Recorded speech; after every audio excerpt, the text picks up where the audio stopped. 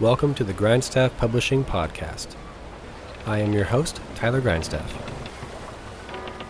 Chasing the Kingfish, Part 1, Farm Built. Chapter 1, In the Shadow of Mountains. In June of 2010, I walked onto a small farm situated in the shadow of the Wallowa Mountains in far eastern Oregon, with a small backpack full of work clothes and a stack of books.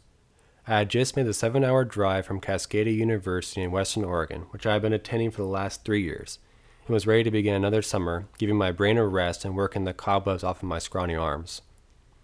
Going to college for 8 months and spending the 4 summer months on a farm had been something I had been doing since my high school graduation.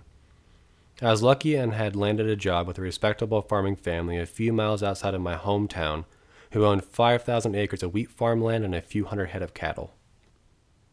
Growing up, I was far removed from any kind of farming scene, definitely leaning toward nerdy pursuits like reading, writing, and a deep affinity for 1950s science fiction films. Despite this, the farming family took a chance on my scrawny self and began teaching me all about hard work, how to fix things, and the workings of life on a farm. The first summer, 2007, was immensely important to forming who I would be as time went on, but split my brain completely in two when it came time to begin college in the fall. One day I was covered in dirt, wearing a greasy ball cap, and the next I was showered, sitting in a clean classroom being lectured at by a professor. It was a complete shock to the system, but I took quickly to the rigors of college, and it was nice to use a completely different part of my brain. The cycle continued with the wheat farming family for the next 2 summers. By the time it was May, I would start dreaming of those long days driving a tractor in an immense field of soil, having 12 long hours all to myself. I treasured those hours bumping along with only the rolling hills of soon-to-be planted soil to busy my tiring eyes. I would get lost in the vastness of it all, thinking about what life meant, where I would fit into the world when I graduated, and what kind of impact I would make. June would hit, and the collared shirts and late nights of college were gladly traded for the dirt and grime, tractors and wheat, grease and gears. The second to last week of July was when farming life ramped up. Large combines were driven out of their slumber, and freshly tweaked tractors hooked onto myriad implements all ready for the wheat harvest. In a mad dash over the course of about 4 weeks, our farming team spent 14 to 16 hours days capturing every last grain of wheat the land had to offer. Hot, long, grueling hours were spent running back and forth on all kinds of terrain, systematically mowing down the glorious bearded stalks of wheat which seemed to stretch endless over rolling hills. The beauty was immense. The sunsets were stunning in a way made more exuberant by the exhaustion we all felt. It was wheat harvest which made me feel like I was doing something important, experiencing something that no college professor could ever teach me. There were times sitting in those sweaty trucks, or waiting in a tractor, or laying in the dirt beneath a running tractor, trying to diagnose a problem where college couldn't have been further away. Those times, as long as they were in real time, could never last. The acres of wheat would get reduced to hills of bronze stubble as the middle of August came crashing upon us. The machines would receive their maintenance and get tucked back into the dark caverns that would be their home until the next frenzy began. Summer would turn to fall, and the dirty t-shirts would give way to hoodies and thick jackets. September would come, and my brain, like some kind of hibernating vermin, would feel the change and start yearning for books and coffee-fueled study sessions and talking about philosophy no one had answers to. Late September found its way to my doorstep. I would say my goodbyes to the farming family and drive the many hours across Oregon from the rural, sparsely populated east into the lush Willamette Valley of big cities and my university. With the strange feeling of being in both worlds, the first day of classes found me wearing my work boots to class or having a tinge of contempt for the kids which spent their summers in laboratories or in internships. Had they learned more than I had? Was their time spent more wisely than mine had been? Those feelings soon went away, and my body became resigned to its school-time dormancy while my brain enjoyed its ravenous feeding of college. The spring of 2010 took a drastic change from the previous 3 years. Instead of going back to my hometown and farming with the same people who had taught me so much, I was told I would be farming with someone new on a plot 2 hours east of where I had grown up. At first I was shocked, but after a day the idea of something new with a tinge of old became appealing and my adventurous side came roaring up. I called the owner of the new farm, a 29-year-old named Coulter, and we agreed on the formalities of when I would arrive and what I would do. Before ending the call, he also offered to provide me with room and board, a proposition I all too eagerly accepted. With a smile, I agreed and we hung up. I sat on my dorm room bed and thought about how odd the whole thing was. A week earlier, I had been set, excited, on spending my summer the way I had for years, and in a matter of minutes I found myself preparing to live with a family of strangers, while working on their farm like some kind of Dust Bowl-era farm boy of old. Adventure never offers an easy path. The next day I loaded my car with the entirety of my dorm in the trunk, books in the back seat, and some unfinished research papers in the passenger seat, and set off driving the 7-hour so far eastern Oregon. The drive from east to west was always incredible. It was a drive I had been doing since I was in middle school for sports, school activities, and family trips. As an adult, driving the gorgeous length is something altogether different. The West is busy, especially for Oregon standards, as my small college town of Roosevelt runs into Salem, which gives way to Portland. Once a car turns and starts heading east of the Columbia River Gorge, a miles-long, glacier-etched byway, the scenery changes drastically. The West is lush, green, pine tree covered with large pockets of water. As west turns to east, that tall green habitat gives way to yellow sagebrush and a rock-rolling endless. The population drops dramatically and the nature becomes immense. Columnar rock faces and tall wind turbines mix with the seemingly endless gorge stretching into a hazy distance. Eventually the road goes so far east that a person hits dense forest and the Blue Mountain Range climbing in elevation, and finally lands in the Wallowa Mountain Range, home to Coulter and his family and the home I would be sharing for the next 4 months. Like journeying back to a time long ago, Coulter's farm was situated at the base of the Wallowa Mountains, looming large and menacing behind green fields of alfalfa and thick timber. I pulled up and had to take a few seconds for my mind to catch up with where I was and what I was embarking on. Before I had enough time to gather myself, Coulter came out of the house holding his 1-year-old infant and a 5-year-old boy trailing behind them in cowboy boots. With a smile about as wide as the Columbia Gorge I had recently driven through, we shook hands, introduced me to his 2 boys, and took me inside their manufactured home to meet his wife.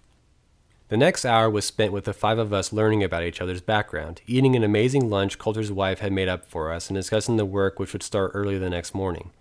I was shown to my room, told some basic ground rules, and was left to explore their farm in the small town nearby. Over the next 4 months, I learned more than I thought ever possible about the inner workings of an irrigation farm and cattle ranching. Mornings would start at 4:30, by sliding out of bed, dressing quickly, then heading out into the cold dark of morning, dew heavy on the green alfalfa. We would haul pipe from early in the morning until around 10 mid-morning. The pipe, heavy aluminum sections about 20 feet long and 3 inches wide, would get turned off at its water source, and we would walk those 20-foot sections a certain distance, which we measured in paces, drop it, and go back to pick the next one up.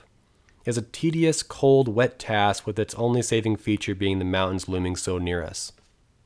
Shivering from the chill dampness, I would look out at those mountains and dream of climbing them, imagining myself in a place surrounded by mountains of that immensity, getting lost in the areas few men had ever been. The final pipe would click home and I would be brought back to reality, and we would trudge back to the house to get warm, drink coffee, talk about the news, and have our mid-morning meal wonderfully provided by Coulter's wife. Besides hauling pipe, we would tend to the cattle, give them shots, feed the babies, move them from timber-laden enclosures to open pastures, all while watching for the ever-elusive rattlesnake or ill-tempered steer's hoofs, and trying to avoid the heat of summer.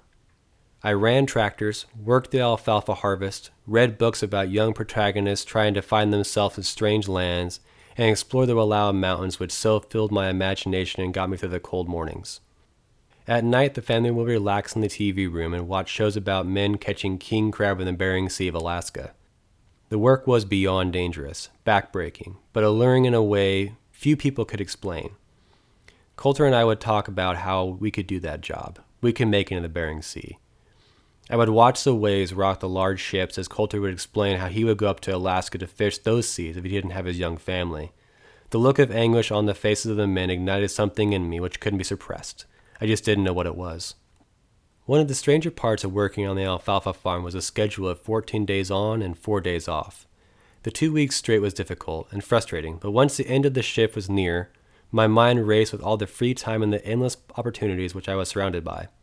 I had recently turned 21 in the early summer of 2010, and all my friends lived only 2 hours away, so the majority of my weekends were spent with them. At the end of one particularly hard week, Coulter and I were watching the Alaskan crabbing show, and the fishing boats of Newport, Oregon flashed into my mind. I decided to make the journey from one side of the state to the other without any further plans. I didn't think about where I would stay, how far the drive was, or how much the excursion would cost. None of that mattered. I had to see those boats. I had to leave the dry fields of the east and see the ocean rolling vast in the west. The morning came early, and I raced back through the timber, across the desolate rolling hills, along the gorge, past through the Willamette Valley, and found myself on the docks of Newport looking at the fishing boats out past a Gothic bridge into the Pacific Ocean. Everything rushed towards me in a wave. The freedom of the water, the closeness of a life I never given thought to, a wonder and adventure the life of a fisherman could bring. I walked around the docks looking at the boats, the gear, the poles, the men strutting around with their brown rubber boots and sweatshirts and bright orange coveralls. Something about it was sucking me in. I wanted to be a part of it. I wanted to ask one of the older men fixing odds and ends on the boat if they needed someone to help them fish. I wanted off that dock and to be steaming out past the bar and into those crashing waves. I ate dinner in a restaurant across the street from the fish processing plant and found myself enjoying the smells wafting over. There was no plan for the evening, no plan on where I would stay. When watching the crabbing show, there is only an intense urge to see boats similar to theirs, to experience a piece of life like the fishermen. Without another plan, I decided to drive up Highway 101, hugging the ocean, and just think. Along the way, I called my dad, and we started talking about where I was and how I had a crazy idea to try to fish in Alaska the following summer. Without hesitation, he told me to do it, be safe and mindful of how dangerous it was, but if it was something I wanted to do, I should find a way to get on a boat. I hung up with my mind alight and racing. Just like that, there was an actual possibility of me getting on a boat, doing something I never thought possible. Just as quickly as my mind began racing, I'd hit a wall. There was no one in my life who knew anything about being a fisherman. There was no way to even begin asking anyone to get on a boat. That strange trip to the Pacific Ocean was just that, a vacation to only peek into the lives of people I'd only caught a glimpse of on a television show.